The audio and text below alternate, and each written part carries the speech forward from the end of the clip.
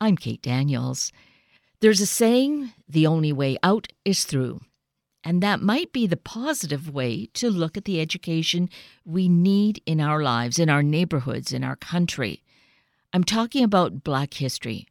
To bring some important insights on learning about bias, about racism, about Black history is Jason Greer, president of Greer Consulting, a race relations expert and diversity consultant, and now the author of Bias, Racism, and the Brain. Jason Greer, good morning. Thank you so greatly for being with us today. Hey, thanks for having me, Kate. I am so grateful to you, to the work you're doing, to your leadership, and just your whole awareness and desire to be an instrument of great and good change in our world. So thank you right off the bat for all the work that you do. Hey, I greatly appreciate it. It's necessary. It's necessary to have these kind of conversations, but I'm honored to be able to do this work. So thank you.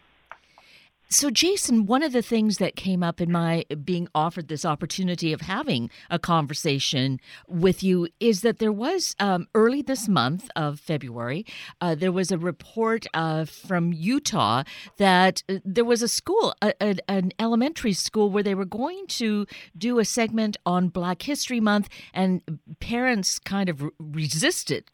They did resist it. They wanted to opt out, but then they withdrew that. But that still gives us this basis of people thinking that, oh, these are things we should learn and shouldn't learn.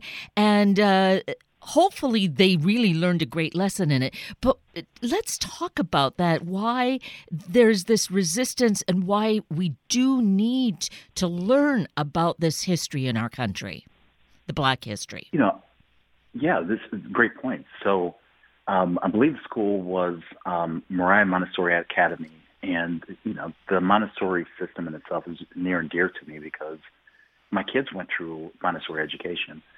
And that was what was so fascinating to me, is that Montessori education is really about sort of tactile learning. It's about, communal learning. It's about experiences.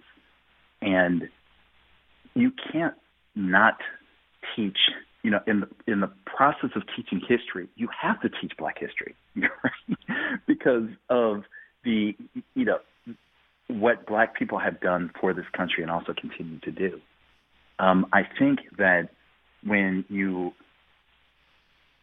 give parents the opportunity to essentially censor aspects of history from their kids, maybe they were thinking, and I don't know, and I'm trying to be civil here, maybe they were thinking that they did not want to, either they were being racist, like we don't want to talk about Black people, or because of sort of the tenor of the country, especially in the past 4 years as it relates to race relations, they were trying not to be controversial.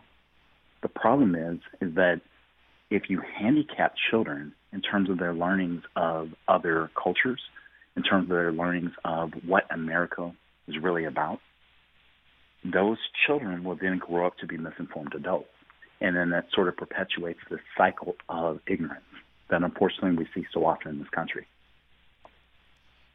And there's the very valid, important point of why the education is so important. Otherwise, we're basing it on so much ignorance, lack of information, and we create really, I think, at times, atrocious stories.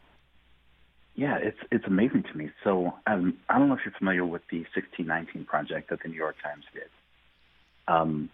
Wonderful historical learning tool. We're really talking about the legitimate history of the United States, especially as it relates to the slave trade and the impact that it has had on African Americans generationally speaking. But then there was this push by a certain congressional body, or certain congressional person rather, as well as our former president, to censor what was being said in terms of American history. I mean, even to the point of former President Trump essentially saying that any company that any diversity and inclusion company that is going to bid on any federal projects in terms of diversity training cannot teach critical race theory, cannot talk about anything that in some form or fashion paints white people in a negative light. But again, it comes back to, if you're going to talk about history, let's talk about history. Because if the only way that we're going to move forward in terms of this dialogue that we call racial, the racial context, is if we're honest with each other. And through that honesty, Kate, I'm going to say some things that you might not like. You're going to say some things that I might not like. But through our honesty, we grow. Through our honesty, we develop. Yes, absolutely. And this is the work that you are doing, because your company is a race and relations expert and diversity consulting firm. Right. So you're coming into contact with that. So I was not aware that there'd been that kind of stipulation that you couldn't talk about race in these diversity trainings. So did that impact you in these last 4 years in how you did trainings with companies? Yeah, great question. Yes and no. So I'll say that former President Trump's edict came out around November. So this is shortly before, maybe 2 months before he was going to eventually be removed from office. So the edict in itself did not necessarily stand, but what we did see was, as companies would reach out to us for diversity training, especially your larger companies that also have federal contracts, they wanted to vet our PowerPoints as well as our materials to make sure that there was nothing in them that in any shape or form would anger the administration, right? Mm-hmm. What I saw, though, especially over the course of the last 4 years, and this is not, I'm not slamming an administration, I'm not slamming a political party, I'm just going to talk in terms of the question you asked me. Race in itself became such a hot topic, but it wasn't always a hot topic in terms of I want to learn more. It was more of a hot topic in terms of I saw clear lines being drawn of where along racial lines, along political lines, go on down the line. You would see it. In fact, one of the trainings that we gave, as gentlemen stood up. So this is after. So my family, we're the victims of cross burnings by the KKK when I was 17 years old. So this is 1991, and the Klan burned one cross for my mother, one cross for my father, one cross for me. They burned public effigies because they were upset because my family had moved into this particular city. And I remember at age 17 looking at these burning crosses, thinking to myself, I don't even know who I'm going to take to homecoming.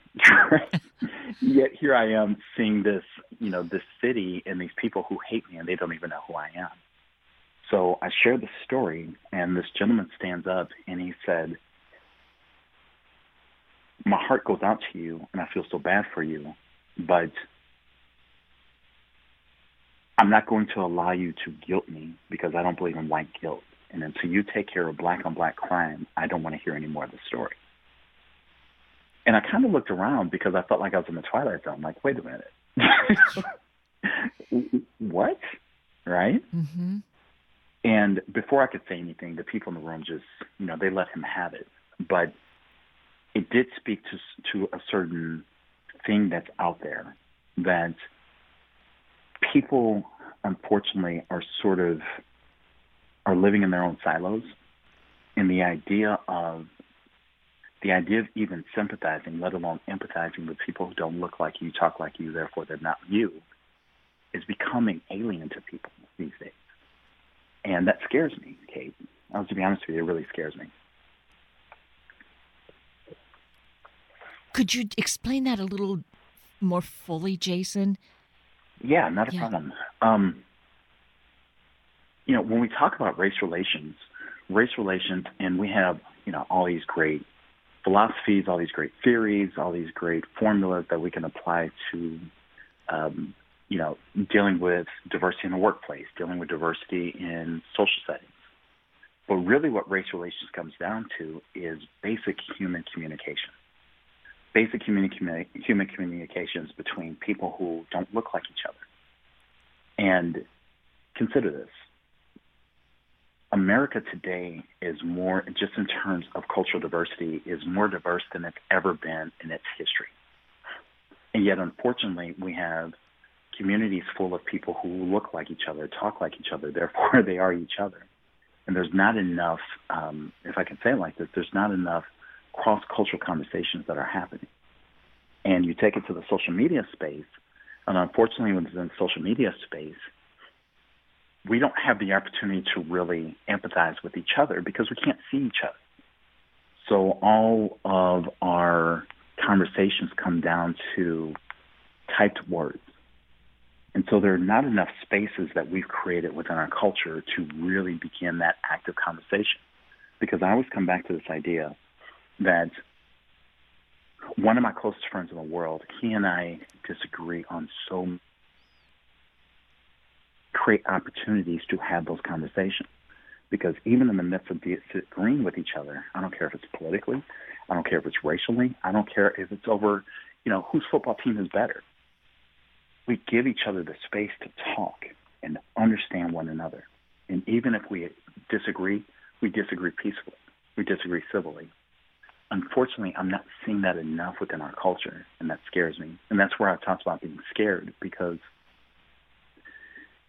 whether it be the school system in Utah, whether it be people who just want to close their ears and shut their eyes and say, well, if it's not happening to me, therefore it's not happening, we're losing the common human touch that we need in order to overcome so many of these barriers. And human decency. And human decency, yes. There seems human decency. There seems to be such a lack of that occurring, and that is scary too. To think of that. Can we hope that maybe that is going to create more of a controlled a reaction, so that we see this for what it is and really work strongly and peacefully to turn that tide? Is that being too Pollyannish? No, I don't think so, because Kate, I love what you just said, because we have to have hope, right? We have to have a belief that we can be better than this. When you consider, let's go back to June. You have the George Floyd moment, which is now it's being referred to as. And you had a nation, you had a world that saw former police officer Derek Chauvin with his knee on the throat of George Floyd. I got goosebumps even saying that, because I can remember sitting on the couch watching this. I can remember how I felt. I can remember just the sheer panic I felt. I can remember I felt so disillusioned. Mm-hmm. But what was fascinating to me was the number of my friends who happened to be white who reached out to me expressing their sheer disbelief over what they had just saw. Mm-hmm. Right? Right.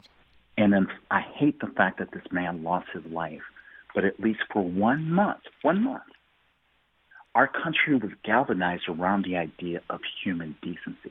Unfortunately, it splintered off into the things that often happen with human interactions in terms of, from a political standpoint, it was seen from a different lens based on your political beliefs, based on your racial beliefs, whatever the case might be. But for that one period of time, we were galvanized around the world with this idea that we are human beings and we have to treat each other better. That comes from hope. So to your point, it's not too Pollyannish, because we need more of that, Kate. we need more people saying, we can get along. I truly believe that there's hope for us getting along. It's just going to continue to take time. And I think in order to get there, we do have to realize that we have to be patient. Unfortunately, human progress is a marathon, not a sprint. Yes, absolutely. And So we began with the story of one small school. Uh, Perhaps others were like it, are like it. The Right. thing is, we know that education with our kids is important, but right now we're also needing education across all ages because there was that lack of it or distorted information over these past decades and well the whole centuries that have gone before. So there's a lot Right. of education that needs to go on for everyone, all ages, Absolutely. right? Absolutely. I wrote a book with my co-author Phil Dixon called Bias, Racism, and the Brain, and it really I keep going back to the term you use, Pollyannish, right? Because that's the space that I live in. Okay. Because if I don't live in that space, I'm scared about what life is going to look like for me. Because I have to believe that things will get better, things can get better, but there are certain people who are just brought here to continue that, to further that conversation. And that's how we created this book, because the George Floyd moment happened. People across the world were asking the question, what can we do? With COVID out there was no way that I was going to go join a protest. So I contacted Phil and I said, look, we spent so much time talking about the brain because it's my belief that we don't have as much of a race problem in America or in the world. We have a brain problem because technology has evolved. Our lives have evolved. We're at the point now we don't even have to go to movie theaters. We just stream things in our home, right? Right. But the one element that has not evolved is our brain, because our brains are still stuck in the days of our ancestors. And our brains truly believe that the whole impetus for your brain is to keep you safe. It's not just to think, but it's to keep you safe. And there are all these stories, Kate, that are playing in our non-conscious mind that's directing how we look and view the world. And we're not even aware of these stories. And these stories that your brain is consistently cycling are based on your own personal experiences, your genetic experiences, stories that you've told yourself, stories that have been told to you. Like, let's take it right back to the case of the Montessori school in Utah. Kate, imagine if you are 8 years old, and prior to every year before, you heard stories about Black history from your teachers because they would teach Black history. And then this year, you find out that we're not going to have a Black history lesson because my parents decided to opt us out of taking Black history. Now, maybe they're not in the house saying anything negative about Black people, but clearly there's something wrong with Black history, because if there wasn't anything wrong with Black history, it would be taught this year. What happens is, even if we're not having that conversation within the minds of those children, their brains begin to process the story of negativity about anything and everything Black. And then they grow up with this prejudice that they don't know where it comes from, but it's cycling through that constant story in their non-conscious. So that's when I talked about earlier when I said you're handicapping these children, because whether you say it or you don't say it, it's still implied that there's something wrong with people who don't look like you. And that's what we talk about a lot in the book, is the fact that, folks, if we want to accomplish what generations long past have not been able to accomplish, and that's coming together as human beings, the only way we can accomplish that is if we talk. If we agree that we're going to say something wrong from time to time, but I create this loving space for you that says, you got it wrong here, but I still believe in who you are. Mm-hmm. Let's continue this conversation, because we owe this to our kids. Yes. And that's where the book truly is such a beautiful book on bias, racism, and the brain, because here you filled it with stories, you with your co-author, so we really get your experience. And you mentioned this just a bit earlier about the cross burning in 1991. It was shocking to me to read that, then to hear it. but because in my head, I'm thinking this is something that happened, decades and decades ago. It was more like in the early 1900s that it happened, not now. So the fact that it still continues, bringing these stories to the forefront for us to really understand and grapple with and discuss, you are doing us an incredible educational service. Hey, thank you, Kate. I appreciate that. And further to that in the book, what makes it such a great tool, I believe, is that there are these questions that we can ask ourselves. Now, we can do this individually, which is fine, but I can see it being so worthwhile doing it in a community atmosphere of whomever you decide to have here, whether it's at work, whether it's in a neighborhood, with family members, right? Yes. Thank you for that. We've been, when we put the book out, we didn't really have any expectations for the impact that it was going to have. We were just hoping to get something out there, and hopefully it would spur one or two conversations amongst people who are interested. What we've seen, though, is the book is really just taken on a life of its own. It's being used as as an opportunity to engage in diverse conversations within corporations, churches, school systems, and they're taking these questions that we presented in the book, and they're asking the bigger question of, what do we need to do within our organization to make our organization as racially understanding, not racially tolerant, but racially understanding as possible, even in settings. And that's why I was so alarmed at what happened in Utah, because we've seen our book. Our book has actually been cited in a couple different organizations within Utah, which typically is more homogenous in terms of the cultural base. But what we appreciate is that diversity is not just about skin color. It's not just about sexual orientation. Diversity in itself is about ideas. It's about classes. It's about who you are, how you show up.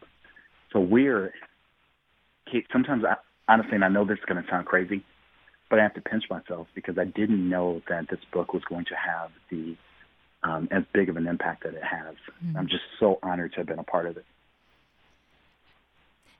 You answered the call. Obviously, there was a need, and you got that sense, and you went forward with it. So, we are really the greater for that. But here's the thing: we need to use it. We need to put it into action. Yes. And, I think that was part of my struggle is when the George Floyd moment happened.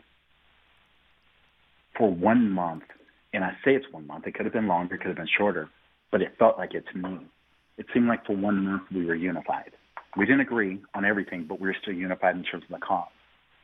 And then unfortunately, I think that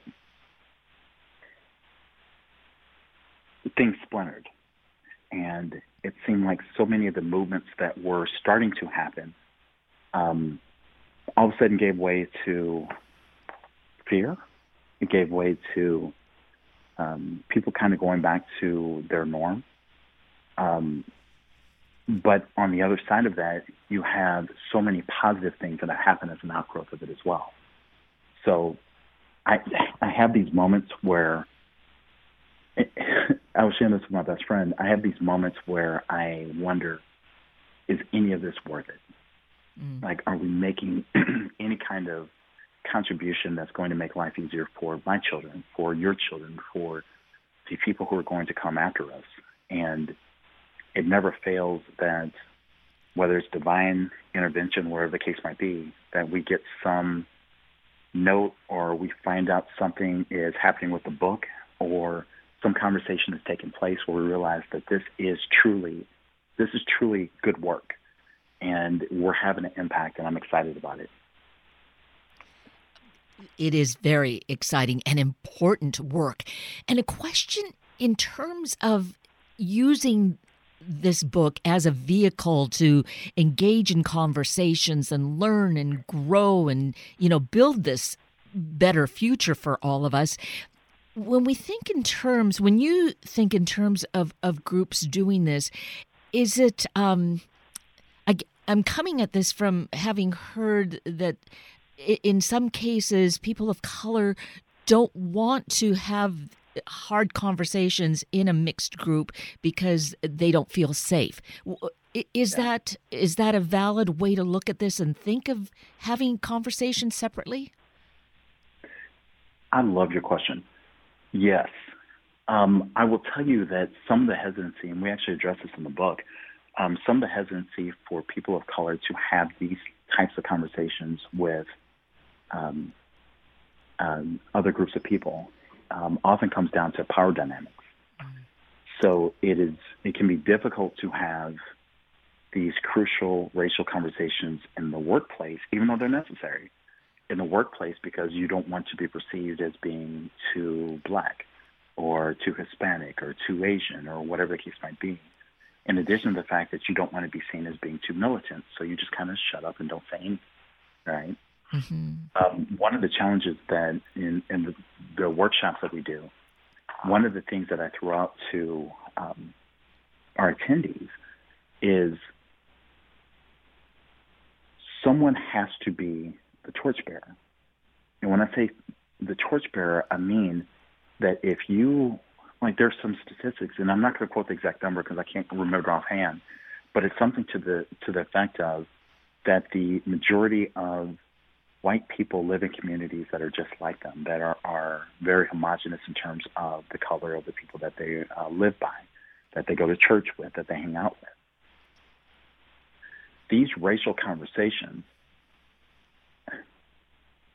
oftentimes people will expect someone who looks like me to come and engage them in these conversations because they want to learn. Well, that's cool, but if you're not also having these conversations with your friends, with your family, with your coworkers, with your church members, then it sort of gets lost. And I am hoping, and whether it be through my book, whether it be through, other tools that are out there, that people are having these crucial conversations within their families, because you can't just expect that people of color are going to be the only ones talking about this stuff. You also can't expect that it's just people of color who are being impacted by this. When we look at the George Floyd moment, when we look at the Ahmaud Arbery case, when we look at all the things that are happening across this country, historically, what happens to one happens to all. And until we understand that, we're going to continue to miss the mark. Yes. That is such important and great insight. Thank you, Jason. No, thank you. There's so much that to discuss, and we've just barely scratched any of the surface, I feel. But sure. At least I hope that this inspires some conversation. The book, of course, as we've mentioned, is so critically important and such a useful tool for various age groups. It can be used, I think, in high schools so well, in community groups, advanced education. So it's available at all of our favorite book sources, correct? Absolutely. Absolutely. You can definitely get it on Amazon. It was the #1 bestseller. I'm so excited by that. And please get the book, engage in conversation, reach out to me. I love talking about this. There's no off-limit question other than how much do you weigh? Right? Stay away from that. Other than that, come on, let's talk about this. Indeed. So a way to find out more beyond the book is you have a website. Let's mention that.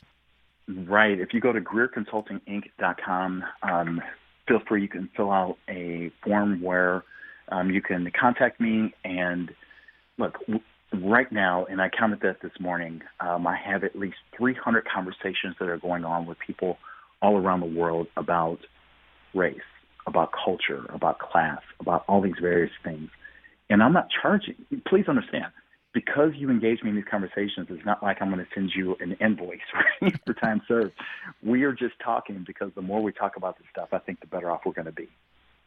Absolutely. And I'm so grateful to you that you are so willing to have the conversation, because this is the way that we're going to grapple with these tough issues, but the only way that we're going to make some headway and progress and move forward. So thank you for being the inspiration that you are and for your invaluable time this morning, Jason Greer. Hey, Kate, you are awesome. Thank you so much for this conversation. Thanks for this platform. I greatly appreciate you. You're so welcome.